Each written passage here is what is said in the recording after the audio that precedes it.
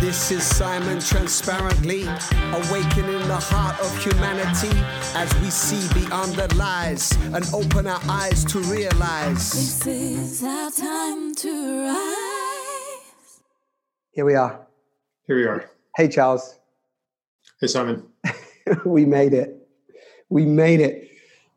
Wow. Okay, welcome. Thank you for dedicating your time and coming here to have this conversation today when it would seem that in the world, everywhere is crumbling, and it's a pleasure for me to have a moment to be with you.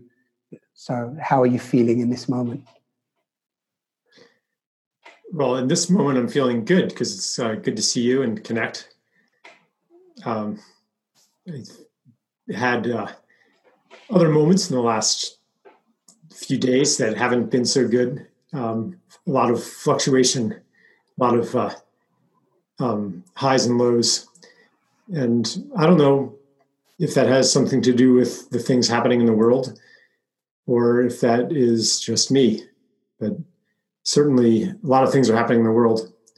So it could be that. Yeah. Yeah, you have a lot going on at the moment in terms of creatively and your offerings into the world at the moment. It feels that, of course, I follow what you're sharing and I read what you're sharing or try to digest as much as I can. And I know that you've just recently launched a new online program, and this beautiful new book that I've now started to digest called Climate is out there. Mm-hmm. So is some of your highs and lows associated to your creative aspects, or is it just more personal things?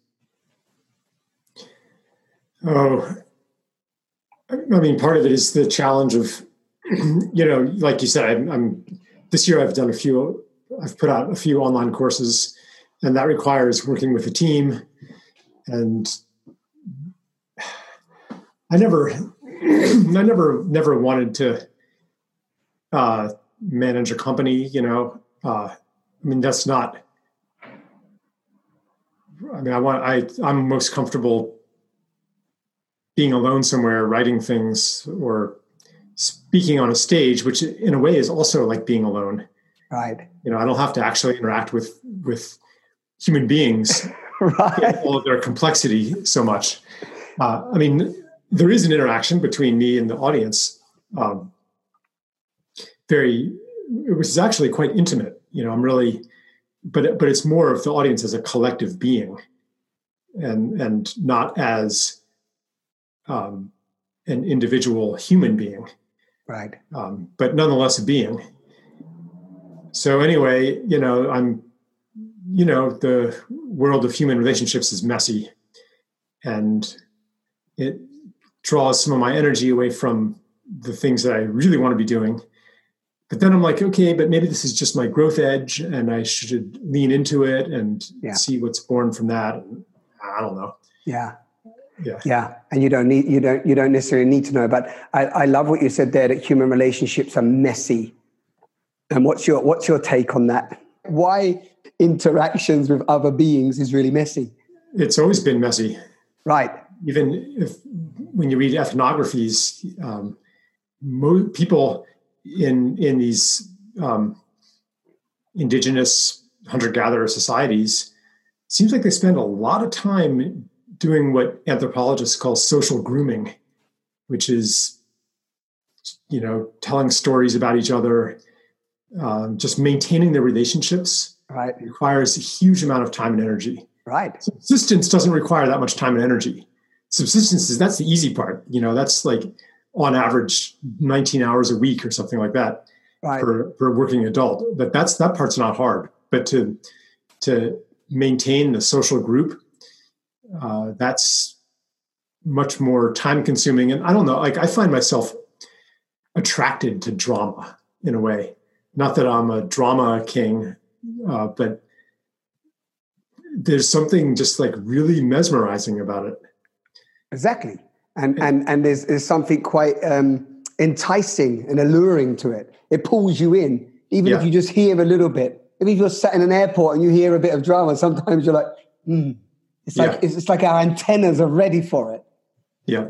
Yeah. Well, why? Is it because I always say that's because we just love pain and gossip and conflict? I think that ultimately it comes down to, we know who we are through knowing other people and through having them know us. We can locate ourselves, and it's a way to assure ourselves that we exist by enmeshing in this web of stories and relationships. On a deep level, that's where I think it's like I don't think it's a bad thing.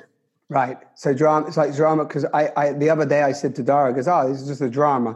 And sometimes drama has a very negative energy about it. Because if we look at the drama in the news, or the drama on soap operas, or the drama that we're so-and-so at 56 is, has got a new partner. Have you seen what's going on over there? Right. Yeah.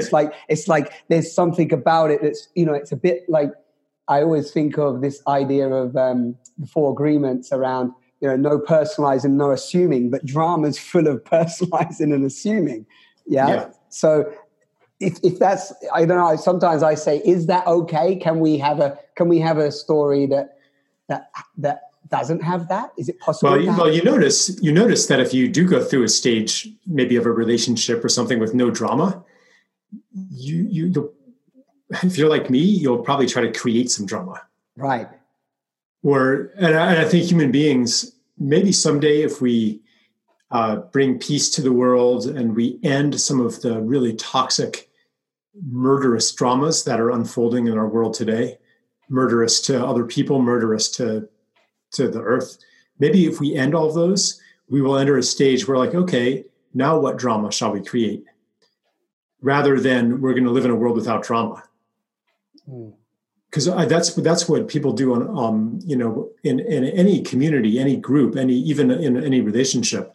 And I think there's probably a good reason for that, not only to work out our identity, who we are in relation to each other, but also drama can be a way to bring out hidden contradictions, hidden wounds, things that are ready to be exposed to the light of consciousness.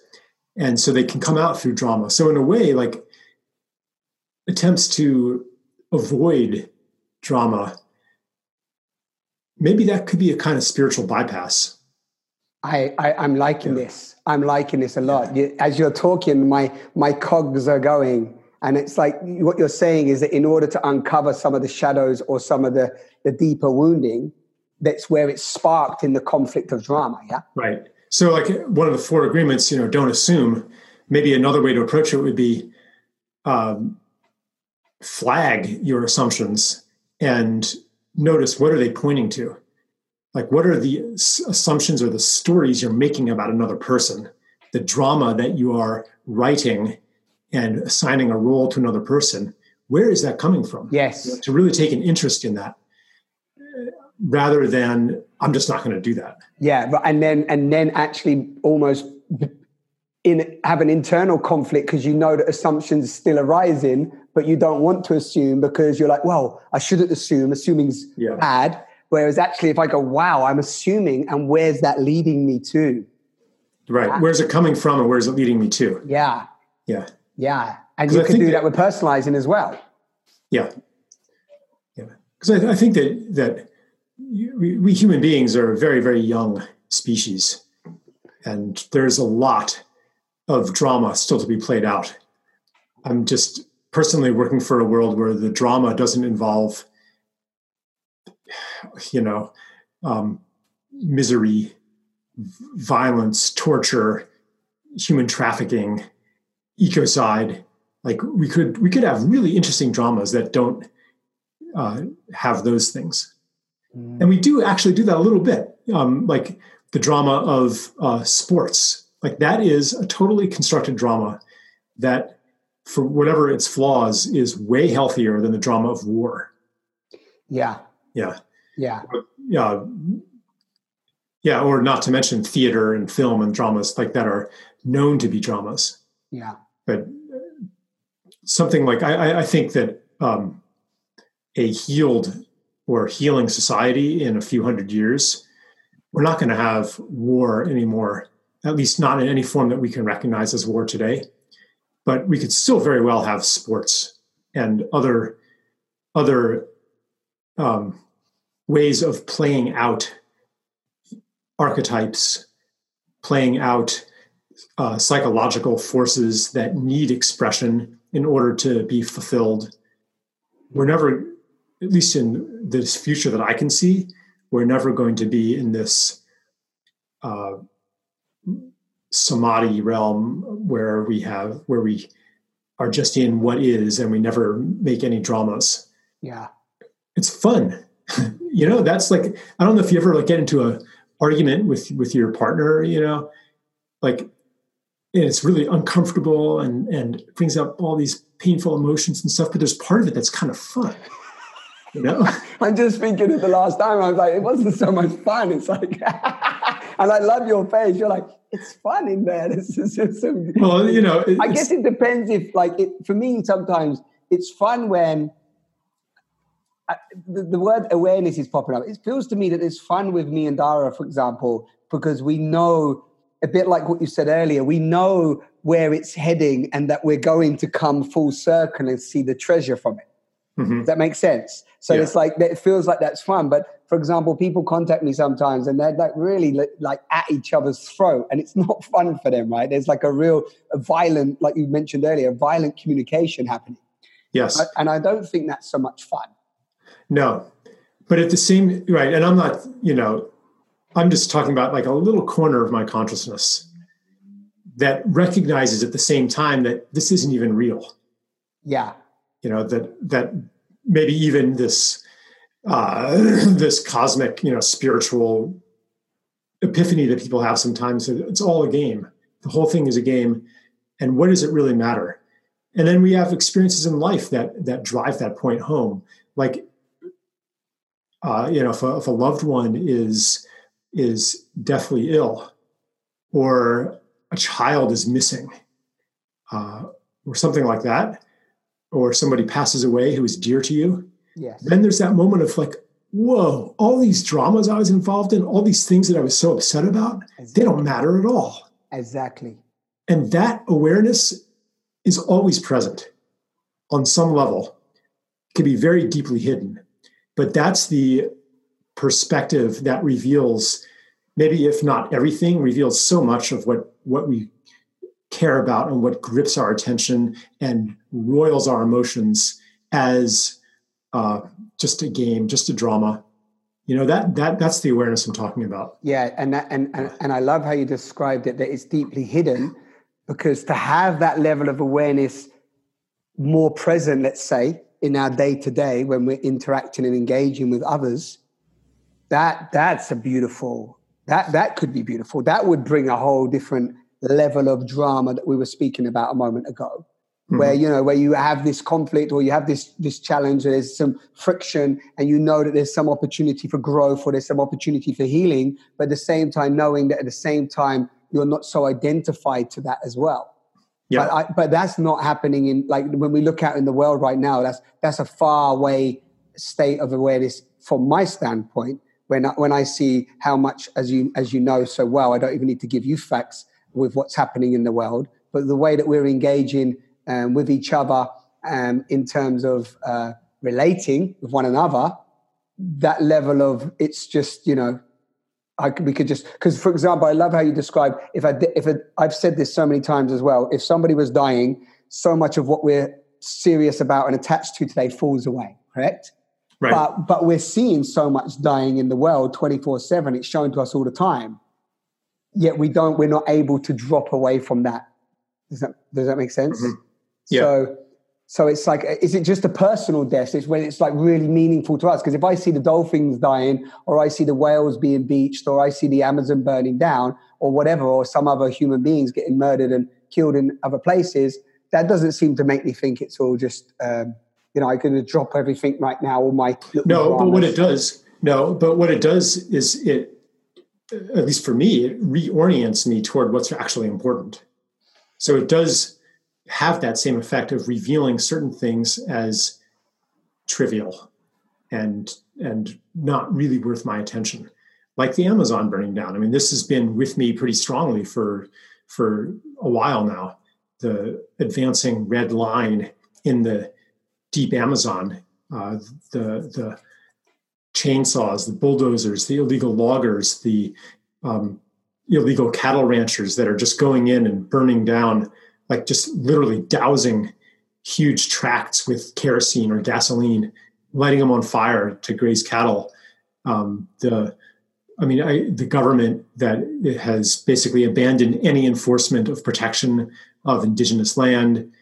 It's just like a rainforest holocaust happening right now. Right. And I'm not saying that makes me think, oh, life is just a big game. What it does, though, is it reveals certain things that might have absorbed my attention and got me all wrapped up in these little dramas as, wow, that is actually, compared to what's going on right here, that's not that important. So awareness of the tragedies that are unfolding keeps me honest and helps orient me toward things that seem important. I mean, maybe there's some metaphysical perspective in which none of it is important. That doesn't ring true to me. I could go into that intellectually, but I don't really want to. No. I want to trust the evolution of my embodied feeling about what's important as it takes in more and more truth about what's happening in the world. Yeah. Yeah. Yeah. Yeah, and as you're speaking, something's popping up. The word consensus reality is popping up in my head for whatever reason. So as you were talking, and I listened to a lovely talk of yours recently, you was on a panel talking about the, what's it called? The masculinity talk. Was it called sacred masculinity, or what was it called? I don't know. Anyway, that was that was a beautiful one at the SAND conference. Yeah, you was on a panel. Yeah.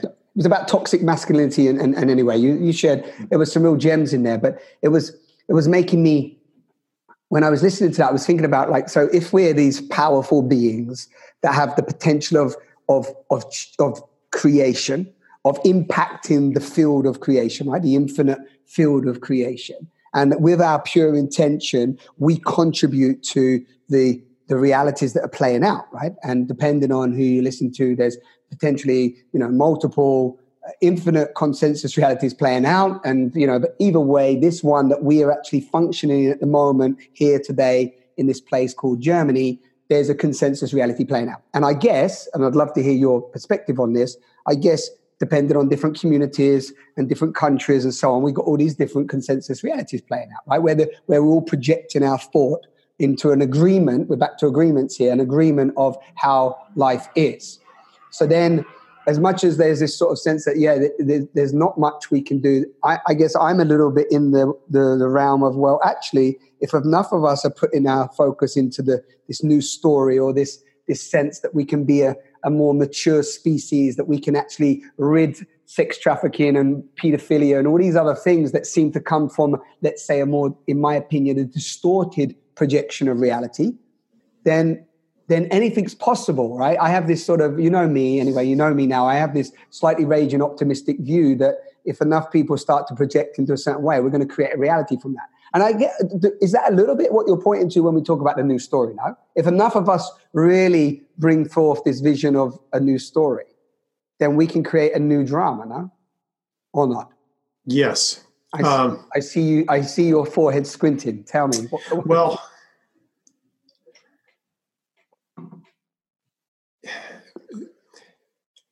sometimes when I go down that line of thinking, if enough of us change our story, if enough of us change our beliefs, if enough of us change our intentions, right, then things will be great. Sometimes that leads me to kind of a hopelessness and a futility, because look at all those people who aren't changing their story, who aren't changing their reality, their beliefs. And it takes me then back to the place of, how do we make that happen? They're not me. They're somebody else. Separation. Yeah. And the other thing is a deeper question, maybe, how do you change your beliefs?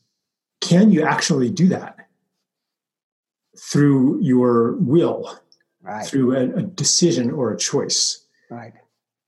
I'm not a disbeliever in free will. I do believe there's such a thing as a choice. But I've become dubious about what we actually are choosing and what we are telling ourselves that we're choosing, but is actually automatic and not a choice. Like a default program. Well, yeah. And I think that a lot of beliefs, maybe most of the time, almost all beliefs, are not a choice. And if you attempt to choose to believe something differently than you actually believe, you're actually not going to believe it. If you've tried any of these New Age belief manipulation techniques, where you attempt to embody a belief that you live in perfect health and financial abundance, and you say that affirmation to yourself 50 times a day, and you create the visualization of all that wealth coming in, and you try to embody it and bring in the feeling of all of that. Yet there's still this voice that's like, who are you kidding? You know it's not true. Oh, that's a negative thought. Push that away. And so it might end up with being a situation where you are telling yourself you believe something. You actually believe that you're believing something, but you're not really believing it. So for me, the question isn't so much how do I change my beliefs to generate a different reality? And this isn't just New Age dogma. I mean, it's obvious that the collective field of belief and the stories that humans hold in common do, in fact, generate a reality. Everything in our social world is really a story or a set of beliefs. Law, money, government, corporations, nations, these are all beliefs. These don't exist in any reality outside the collective human mind. So obviously, it is important to change our beliefs. It's important to change our belief, for example, that a finite planet can sustain infinite growth, that that human salvation comes through more material production, that the world is a machine. Like, there are some deep beliefs that need to change. However, I am more and more seeing beliefs as symptoms rather than causes, symptoms of a set of conditions. So more and more, I'm asking, how do I change the conditions from which these beliefs come? In myself, even. Like, if I have a, quote, negative belief, I ask, where is that belief coming from, and what state of being does it co-resonate with, and how might that state of being change? Often it corresponds to trauma that I or a person has sustained in an earlier time of life. Often it corresponds to the economic or social environment. And you've probably had this experience where you're in, you go to a music festival or some really beautiful, amazing place, and while you're there, your beliefs about human nature, your beliefs about what's possible, your beliefs about the nature of reality, they all change. Yes. And then you go back to London, or you go back to wherever else you came from, and you can try to hold on to those beliefs for a while, but they are not at home in London. Yeah. So you're talking about the environment that we have to change. I'm not stepping that far. I'm just noting some data points. The failure to maintain the beliefs that were born in you at Burning Man when you go back to London, that should not be seen as the failure of will. It should be noticed, and that noticing causes changes to happen inside of you. That information comes in and forms you, which is why it's called information. It comes in and it forms you into somebody who might actually have different beliefs, or who might be attracted to go to a transformational festival again, and the beliefs that are at home there get strengthened, or it might attract you to certain people who also carry some of those beliefs that felt so good and that correspond to how you felt and to a part of you, an aspect of you that is wanting to express and that's growing. So then we gravitate toward a community, maybe toward friends who help hold the new story, the new set of beliefs that we're stepping into. And so like I'm totally aware that this way of seeing things does not provide any easy answers. It doesn't say, okay, now Simon, here's what to do. No. But I mean, which is different than the New Age prescription. Change your beliefs. Here's what to do. Yeah. Like we're so comfortable with an instruction set, a recipe. Here's what to do. Yeah, 7 steps. Yeah. And what I'm saying is that we are not in that stage right now where we're ready for an instruction set. Right. I'm not even saying it doesn't exist. Yeah. I'm just saying like right now we need to let some belief systems dissolve. Yes. Yeah. Yeah. Thank you for that. There's an extensive breakdown of a different way of looking at it for me, because for me, I always say that all belief is flawed, and I always write belief with the capital L-I-E in the middle, where I always say belief is on some level filled with a lie. And so when you're talking about this new age idea of changing your beliefs, and I've listened a lot to Joe Dispenza and Bruce Lipton and so on, and this idea that law of attraction, this whole idea of changing belief was pretty much flawed as well, because they never actually told people how to connect to the feeling of what they would feel like when they've actually received a certain thing. So this idea of like, oh, I just want a load of money, but the actual feelings were not changed. And if you can't feel what something would be like, you can't actually magnetize it to you because you don't have this same frequency, right? This was another way of looking at playing with creation and manifestation. And then, but as you're talking, it makes sense. Well, there's two things that come up for me. One is this: it makes sense for me around this idea that the environment that you're in creates the way that you believe things and view things, for sure. I can totally relate to that. But then there's this other thing that popped up for me, is the word trauma. And when I look out into the world and I look at how we are around, sexuality, and at the moment there's like, I don't know how many, 56 different identities now for your sexual orientation, or your this identity crisis. This is unfolding on the planet right now, where there's not even man or woman, human, whatever, right? We're just going through this whole dissolving, I call it. Then we have this like sense when I look out there in the world and I see, I often call this pain bodies. I use the term pain body, which was coined from Eckhart Tolle, but I love what Jeff Brown called it recently, the wounded tenderness, rather than the pain body. He said the pain body sounded like a car bonnet, like on a car. So it felt very detached from actually the wounded tenderness that we have inside us, and that we're not actually holding and facing the trauma that we've all endured. And you speak so beautifully sometimes about, in some of your talks and videos, around, like, I love what you said, like, if you could feel the Mother Earth, if you could feel her cry, if you could hear the cries that the let's say the planet that we're interconnected with was screaming, maybe you would stop, right? You would stop doing what you're doing and so on. And then this brings me back to the word trauma. And I'd love to, if you feel it relates to what we're talking about right now, I'd love it to hear a little bit what you feel around trauma, because I was speaking to my mum the other day and I described all the trauma I've experienced and she's experienced and that her mum and dad experienced. And she was feeling very depressed.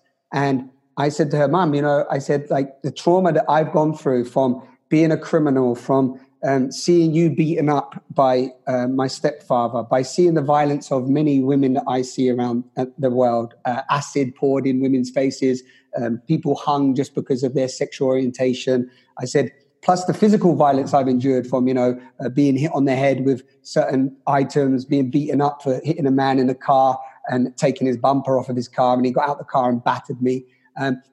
Punched in the head for cutting somebody up on the traffic lights. I mean, I've experienced a lot of trauma, right? My physical body has gone through physical trauma.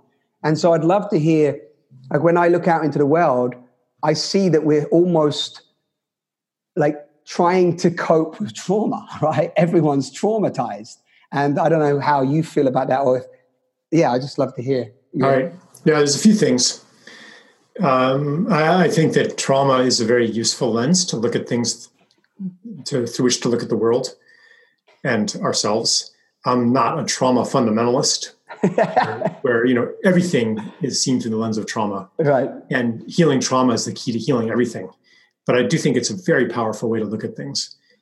I also, you said before that you referenced the belief, or what I seemed to be saying, that our beliefs are a product of our circumstances, our environment in time and space. So trauma would be part of those circumstances.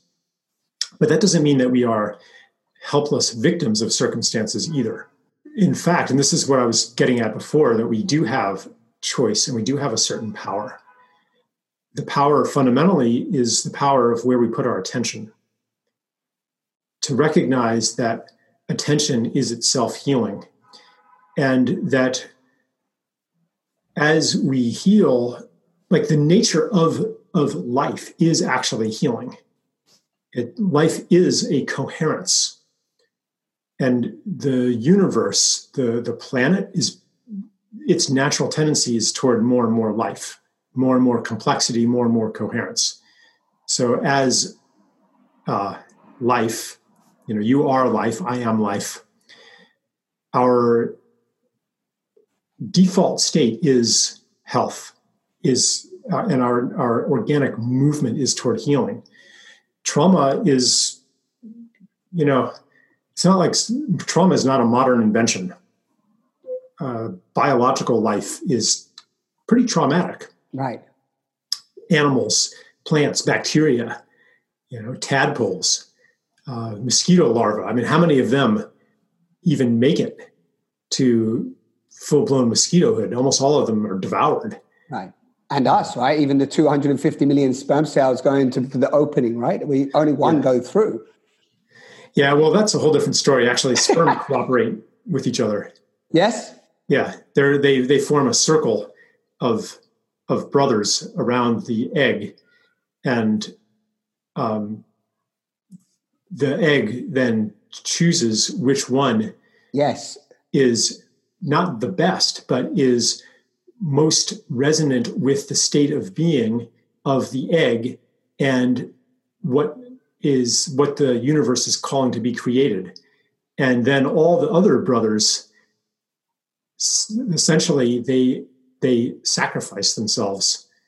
And I can't remember all the. Yeah, I've heard a similar story to that, but I haven't heard that full part about the brother. I mean, how did we even know that, to even articulate that and share it like that? It's so beautiful. Yeah, but you can see like photographs of all the sperm surrounding the egg. Right, it looks like a mandala, Right, I never saw this. Anyway, amazing. The story of like the race to the finish line. Yeah, that is a story, a belief that isn't just some isolated intellectual error, but it corresponds to probably living in a society that is set up as a race to the finish line. Yes. Where each of us men are in patriarchy, we're in competition with each other. Yes. Competition for livelihood, competition for women. Yes. And money. Your success is my failure. Yes. Of course, if you live in that, you're going to see procreation as a race to the finish line too. Yes. So this is an example of what I'm talking about. Yeah. And it's also true that even born into this society, other beliefs are available to us that correspond to healing from the wounds of patriarchy and scarcity and all the rest that goes along with it. I guess where I wanted to go to ask, where is our agency? I think it is in the primal power of attention. That is what enables new information to come in. For new information to come in, you have to give it some of your attention. Right. So stay there. I love that. So stay there. So give an example of that, because again, the idea of where focus goes, energy flows, and the idea of also when you bring attention to something, you bring a light to it, and when you bring a light to it, you have an opportunity for it to dissolve and to heal and whatever. That's what's coming up for me. But give an example of how you see that in a day-to-day. Yeah, I mean, like Like I love what Jeff Brown, I like a lot of what Jeff Brown says. The wounded tenderness, is that what he called it? Yes. Yeah. And so for me, even that phrase draws my attention to a certain place. And I'm aware of my wounded tenderness. And I'm aware that actually I am a very tender being. And I was once a little child. I was once 3 years old. And I just was programmed to trust the universe. I wanted to trust. I was open. And the trust was violated. And what did that do to me? And even to feel that and to know that, healing already happens. And that's why I say we are not a victim of our circumstances. Because as soon as we bring light to the circumstances, and it doesn't necessarily mean you have to intellectually understand what those were. But as soon as we bring light to the circumstances, already the circumstances are different. So it is the light of attention, the light of consciousness that powers evolution in the human being. And that can be applied to anything. It is a supreme power. That we all have. Yeah. And that we're using, let's say, without knowing anyway, we're using that light of consciousness, right? We're projecting our light onto things anyway, right? Our light of intention, you said earlier the word intention, is actually what's creating creation at the moment, right? Manifesting life at the moment. And I want to add to that. I'm not saying that all you have to do is pay attention to that and then it magically changes. What happens is that you bring attention to the wounded tenderness, and then the stage is set for you to take actions. You would be attracted to actions that can heal that. If I'm, if I get new information about why my shoulder hurts, I have an injured shoulder, and I just don't know why it hurts, and I've tried chiropractors, I've tried this, I've tried that. If I get the right information, then it will open up avenues of healing that I was not aware of before. So it's not, you could say, well, it's what healed me. Is it the information that healed me that I brought in through the power of attention?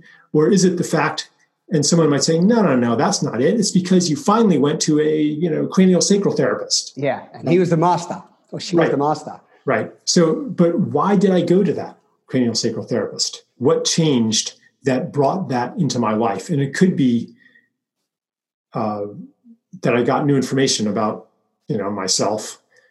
It could be much more mysterious. But you also tuned into the intuitive knowing or guidance of your shoulder, right? There's like a deeper sense of knowing when you tap into the body and listen, to even trust that you can listen to your body or bring light of awareness into ourselves or into a situation, and then maybe find some deeper solution or different solution.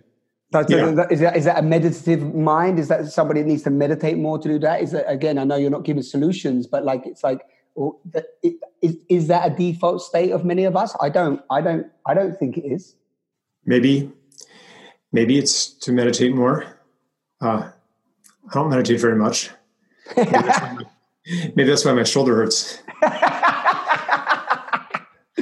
Yeah, but that's great, right? There's a good thing, right? That's actually nice for maybe people listening, because, of course, people would love to listen to you and hear you on stage. And I like what you said earlier, sort of backtracking slightly, but you went back and you said earlier that sometimes engaging with humans, tell me if I use your words properly here, but can be messy, right? And that when you're on stage, you feel quite alone, but you're okay with that. It's quite an isolated place. But at the same time, you said that you also engage with the organism and it's very intimate. But there's that sense of you being quite, let's say, reserved. I don't want to just label this, but introverted or reserved, or, you like that, right?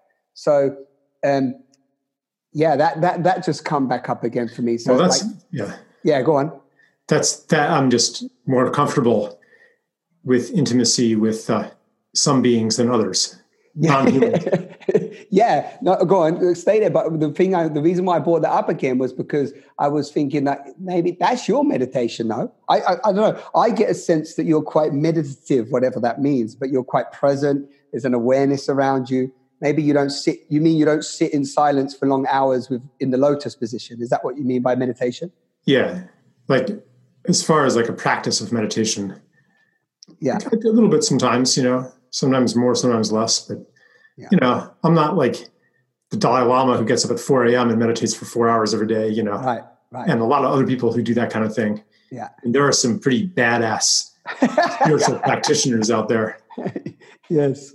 Yeah, for sure. Yeah, but I do see you. I mean, again, this might be my projection of you, but of course, from knowing you, I get a sense that you're that level of I love what Krishnamurti always says. I often reference this, but the meditative mind is not the one that sits on the lotus position in the morning for an hour and then gets up and drives down the road and causes havoc and sticks his middle finger up to somebody for cutting him up, right?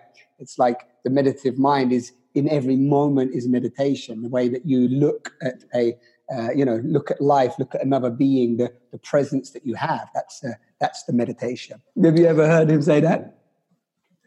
I'm familiar with the idea.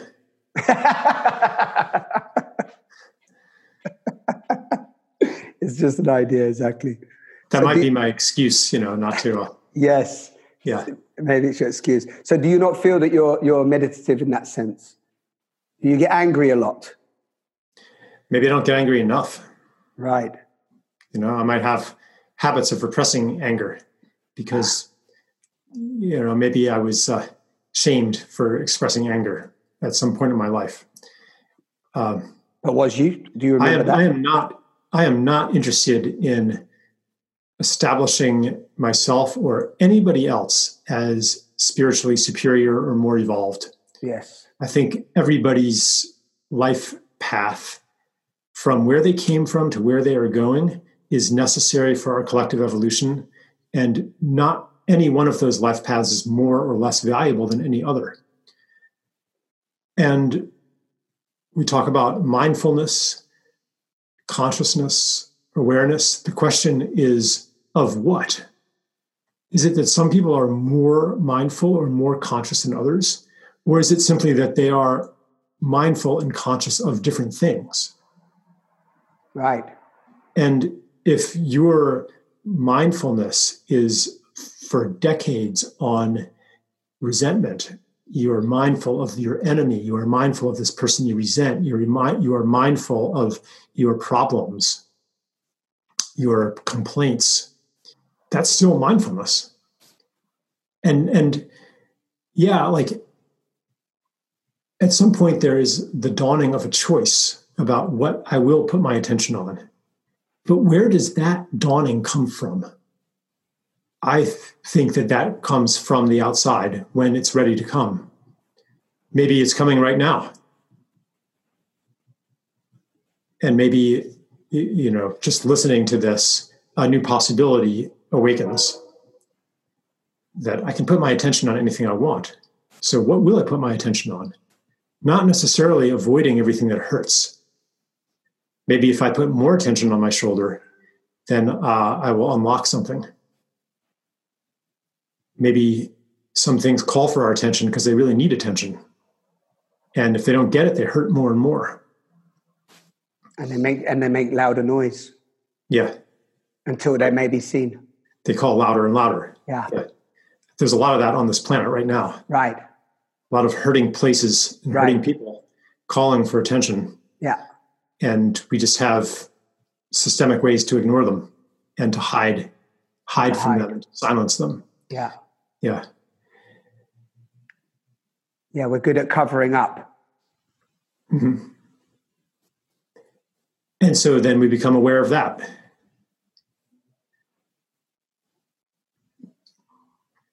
Yeah.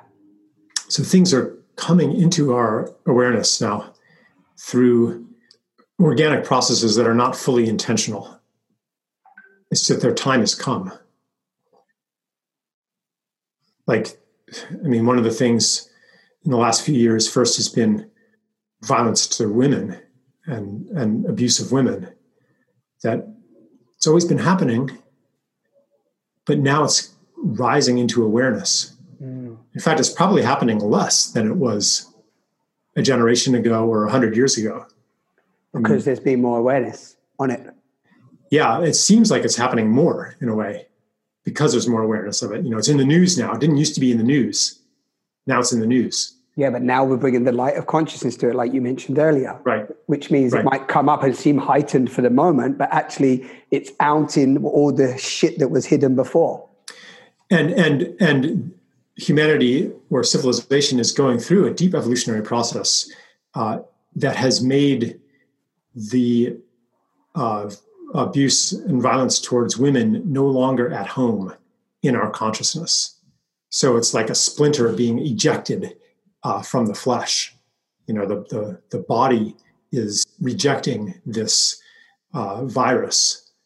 Now go back. I wanted to stay there. Go back a little bit there. I just lost the beginning of that. What did you say? What's happened here?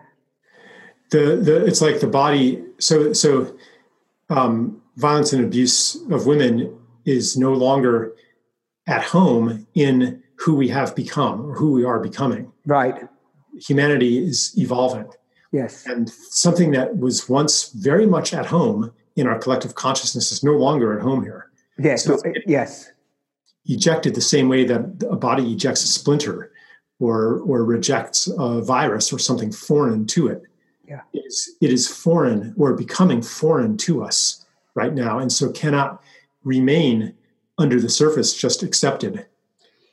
And I love that. Yeah. It's like it's the organism naturally is repelling what it no longer needs. Yeah, it's no longer compatible with who we are becoming collectively. Right. And that process of rejecting it, of pushing it out, is painful. It's like a cyst or a tumor rising to the surface, and erupting in pus. Right. And it looks like we're sicker, but we're not sicker. Right. That's the healing process. It's the healing phase. Yeah. Yeah. And now, so first with abuse of women, and now it's the abuse of children. Right. That's just, it's been coming out for a while with the, Catholic Church and stuff. But now recently at the Boy Scouts, there's a huge scandal where they were covering up something like close to 8,000 child abusers in the Boy Scouts of America. Oh, wow. 8,000, these are like pack leaders, Yeah. had the trust of boys. And it's not just in the Boy Scouts and the Catholic Church. Of course. And sports. It's pretty much this horrible secret that is nothing new, So anyway. No, but I love that. I got tingles on my arm as you said that. It feels like, I just want to speak to that briefly. It feels like there's a huge collective purging taking place. And I know that old saying of the truth will out, but it feels like everything has to come to the surface. It's like all of it has to come up. And of course, when we look at that, there is a sense of terror and anguish. But I love this, which Dara's mum talks a lot about this. She's a naturopath, and she talks a lot about, like, for example, when you've got a bad headache and you might think, I've got a headache, I need to get rid of it. She says it's the healing phase, right? And it's like when you've gone through like a challenge, all of a sudden your body gets a headache sometimes because you've just gone through something. It's the healing phase, right? And that's what I was thinking of as you spoke, that rather than thinking like we have to fix everything and we have to stop everything, it's all wrong. It's like, well, actually, we can look at it from maybe a perspective that we're going through a huge cleansing right now, and there's a healing taking place that we're not in control of. Well, I think that the desire to fix everything is actually part of the healing too. You have to even have that urgency, you have to know that there's something to fix. Right. Beautiful. So, beautiful. Like no one was running around saying we have to fix, human trafficking 30 years ago. We have to fix child, or not many people were. There were a few vision, people with clear vision who were seeing it even back then. Like now, deforestation has been happening for thousands of years. Yeah. And it hasn't really until recently been seen as something that we've desperately got to fix. Yeah. Yeah. So things coming out of the shadows collectively, and also that corresponds to it coming out of the shadows personally, where I believe that it's going to become like child abusers, spouse abusers, people who have been doing that kind of thing, because the collective was putting it into the shadow realm and not acknowledging it. It enabled them to compartmentalize their lives too and put it in their shadow realm and still present the face of an upstanding, respectable citizen who respects himself. And that, as society stops doing that, I believe individuals will be less able to do that as well, both because they're just less able to get away with it because there's a tension on this thing, but also because the internal divide that mirrors the social divide begins to dissolve too. Yes. The excuses, the lies, the self-deceptions, the denial, they don't work as well. Right. And as you're speaking, I'm getting this word, the environment, again in my head pop up from what you said earlier. It's like the environment is no longer the conditions in that environment will allow the shadows to hide themselves in the way that they have been. Right. The psychic climate is changing. Yeah. Yeah. Like, when I was 18 with the guys, like misogynistic comments were acceptable. Right. Yeah, I grew up with a load of them. Yeah. And I think that I actually began seeing that change actually when I was about 30 years ago, but it was still, generally acceptable. And I think there's probably certain circles in which that's still true, but those circles are shrinking. Yeah. And it reminds me again of slavery and all these different ways that have changed. And I know it's still going on in some ways differently, but it's definitely shifted a lot. Yeah. There's been a lot of change, hasn't there, the last 50 years? Yeah. And, also, I don't want to just paint everything in rosy colors because... No, don't do that. There are also, there's this kind of siloing of society into separate reality bubbles, separate echo chambers. And it also seems to be that there are echo chambers now where racist and misogynist and homophobic ideas are more accepted and not less. What's your take on that?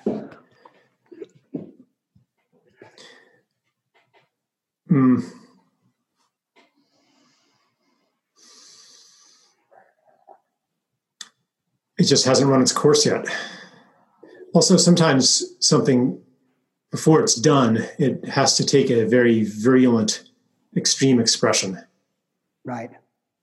Even so, though, I had a experience that really struck me. It was memorable. I was in an airport, and there were these two old white guys in conversation with each other, and they were just, saying all kinds of racist stuff.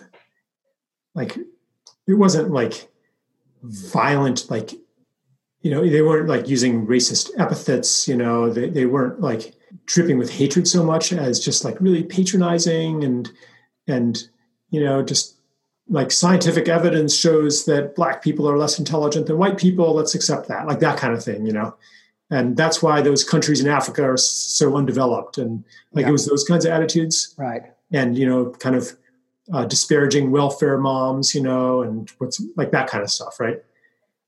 And I'm like, wow, these people are pretty racist. And I was behind them in line. And then they get to the ticket agent, who's a Black woman. And they are absolutely respectful and polite to her. It was as if they were racist in theory, but not actually racist. It was like they were constructing a brand identity for themselves. Like it was their political identity. They were reinforcing it in each other. But in actual fact, when they're actually relating to a Black person, they don't actually believe that this person is inferior in any way. Right. And I'm not saying that, like, I'm definitely not saying that, this is the way it is right now, because I mean, I know that there are people who, like, I've talked to, I can't remember who it was telling me she's a Black woman also, and this is a tiny little example, she does customer service, and then like the conversation, she finally helps the customer and the conversation ends with a racial epithet out of nowhere. There's still a lot of hate out there. Exactly. That's deep hate. And there's also maybe a lot that is just the appearance of hate, partly because people are so desperately searching for a way to identify themselves as society has broken down and there are ways of making sense of the world have broken down. So it's like they grasp for things from the past, maybe, or various forms of racial and ethnic identity. Or generalizations. Yeah. Yeah. I know we're coming to a close soon, but I want to ask you something else, which might be slightly different, but this is all linked. But so when we're seeing this mass confusion that's happening, and maybe has always been happening, and we're all in there, we're all dancing, we're trying to find our way with our different beliefs and structures and ideas and theories and so on. And then we know that there's that sort of step back of observing that all. And I like, again, I'm referencing what we spoke about today, but also stepping back and not taking it all so serious. Yeah. And seeing the duality of it all playing out, and that things are playing out in a much bigger perspective than what we can sometimes even grasp ourselves. And that also the planet, if we want to look at how long the planet's been here, and species get wiped out all the time, and we're a species.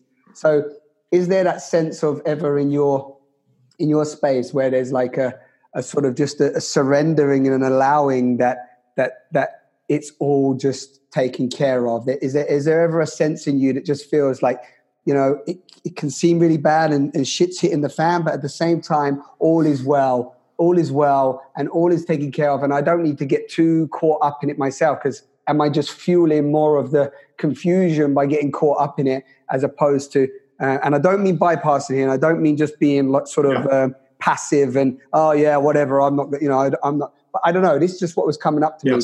But did you ever have that? I do have those moments, and I think that those are really valuable information points. Yeah. To when you're in that state, to really take it in, that cosmic perfection, the divine perfection of the world, all is well. Love is all that there is. Like those states of being feed the soul in a way that should not be shut out. If you're shutting that out, then you're not playing with a full deck.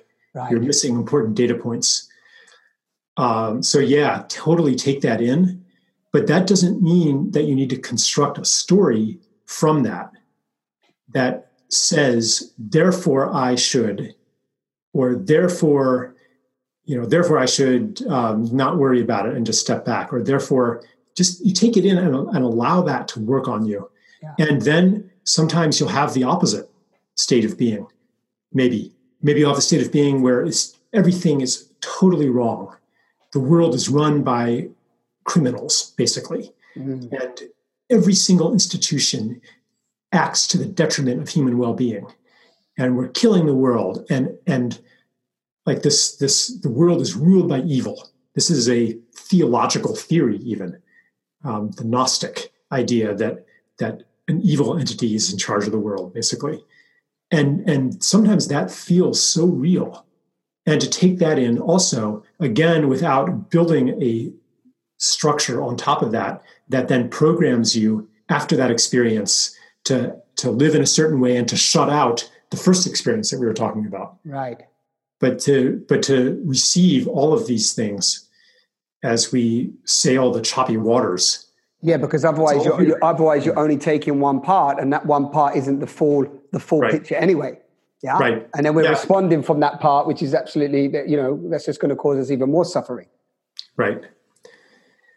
Yeah. So, when you get the gift of that first part, divine perfection, receive it with gratitude. Yeah. Yeah. Yeah. That I wanted to say as you were speaking that space is always empowered me. Mm-hmm. But for example, sometimes I can end up in the intellect, and I can even be in a conversation with sometimes people are coming back with different ideas and theories, and it can get really noisy. Yeah, it can get really almost like, okay, maybe that idea I had was not even close to how it really is. I get it, and you can end up in this sort of quite dense seriousness, and then I always drop in and go, but I know what I know what I don't know, and I don't know what I don't know. The unknown is cool for me. I trust, and all is well. And in that moment, it gives me this sense of not like dismissing the people that are talking to me, or not being arrogant or superior, but just like, okay, I can just let go. And then I love what you said, it powers your soul. It sort of gives a sense of empowerment. So, yeah. So maybe you're one of the people who has closer access to that state of being than others. I mean, some people are very, very deeply in that state of being, maybe through some horrible tragedy.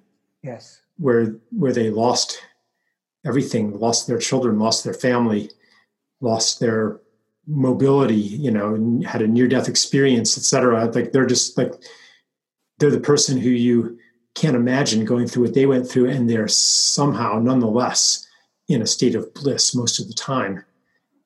They themselves are a walking data point and like an inductor, a resonant inductor, that when you're around them, then it kind of, you get pulled into that field as well. And, if you have access to that, how does it express itself?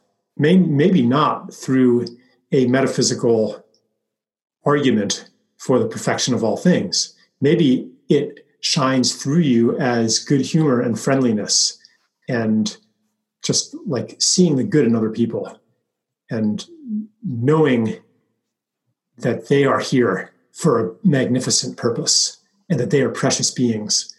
And if you transmit that in any way that you transmit it, through words, through smiles, through a touch, through doing the right thing at the right moment, then you are creating conditions for them to take that belief in as well.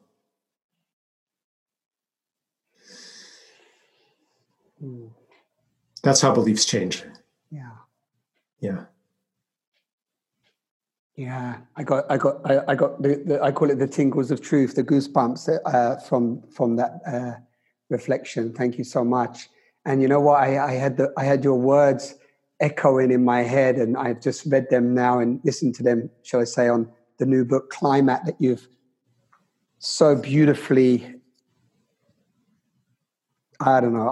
Sometimes I don't know. I don't have words to describe how I appreciate how you condense so much information and give it words and then articulate it. So I just want to acknowledge you for that. And anybody listening, I really do invite you to go and explore some of Charles' books. But in Climate, you said something again. It's probably been one of the main messages that I've always taken from you, and I appreciate so much, Charles, is that all of life is sacred, and life gives life creates the conditions for life. I just want this lovely thing that you said here. When we're talking about climate, we get like really sometimes lost in the sort of, I'm going to call them like compartmentalized aspects of why climate's a problem, for example. And when you talk about life being sacred and every single being is sacred, and the reverence we have for life and all of it, right? Everything, the whole interconnectedness. And there was just this little part that you put in. You said, understanding the deforestation and that you was talking about soil tillage that leads to topsoil, which makes the land unable to absorb rainwater, which leads to flooding. And it's that one necessarily must respond locally, conserving forests and wetlands, practicing organic no-till agriculture, and rebuilding soil. Ignorant of these things, the environmentally concerned person is left with actions like putting up solar panels on the roof or offsetting jet travel by donating to a tree planting fund. And most of the damaging activities continue. And then the reason why I just want to just quote you on that little piece is that what I'm taking so far from your book, and many I've shared it with so many people, is that you're really giving a completely broad, different look on the climate. And we're not going to spend much time on this, but I know, like, for me, unless I'm just projecting this, it comes back to this love of the sacredness of life, right? That's why I'm just bringing this up now. And from in this love of the sacredness of my life, I want to take care of all life, right? And I don't know if you just share a few words on that. Just sure. Is that okay? Yeah. It's kind of you to mention the book. You don't don't need to I know. promote the book, but I appreciate it. I promote it anyway, so don't worry about that. Yeah. I mean, really what I'm trying to say is that this crisis that we call a climate crisis and reduce to a matter of greenhouse gases and global temperature, it's so much bigger than that. And the initiation that it is offering us is so much deeper than that. It is basically inviting us into a fundamentally different relationship to life and nature and this earth. It will not be solved by switching to non-fossil fuel sources to generate electricity and power civilization as we know it. It will only change fundamentally when we see the world as alive and sacred again. Nothing less a transformation will really change anything. And New Story that holds life sacred applies not only to forests and soil, but to everything and everybody. So it's initiating a next phase of human civilization, because we do not have a civilization right now that's built on any sense of the sacred. And we are evolving past the civilization that we are still in. Its structures are still there. Its money system is still there. Its political structures are still there. But we are not at home in those structures anymore, if we ever were. And it's becoming intolerable. And so many of us are getting ejected from those structures, just like a body ejects a splinter. Right. And we feel like maybe there's something wrong with me because I don't fit in. Yeah. But it's simply that we're not compatible anymore. And so we're attracted to and searching for new institutions, new systems, new structures where our awakening consciousness finds a home. Consciousness of what? Consciousness of our interconnection, our interbeing, our compassion, our sense of the sacred. All of these things need a home. You can't just hold them as an individual. They need a home in community. They need a home in society. And so we're desperately searching for those, feeling out of place.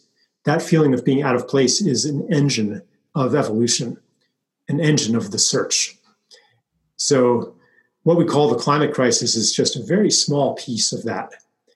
In the book, I draw this out with a lot of examples of problems that people attribute to greenhouse gases that are actually caused by the destruction of life, the destruction of species, of ecosystems, forests, soils.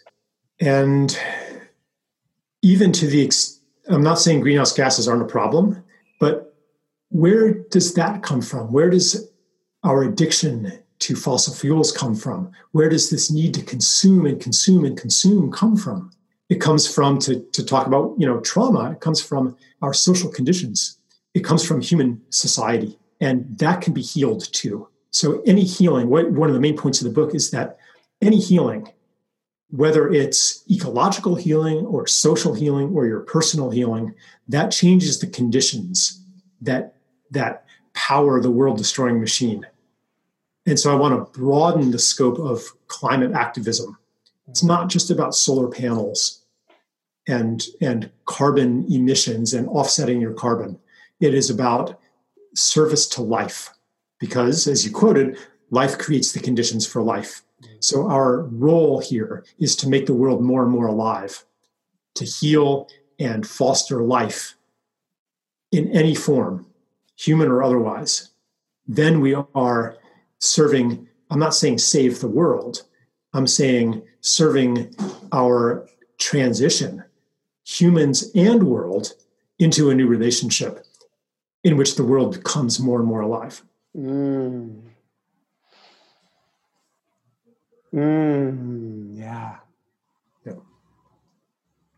Yeah, don't stop. I could listen to you all day. If there's anything else you want to add, I'm just... That's good. I'm just savoring that part. That was all. I think that's enough. I don't want to do the whole book now, and I want to...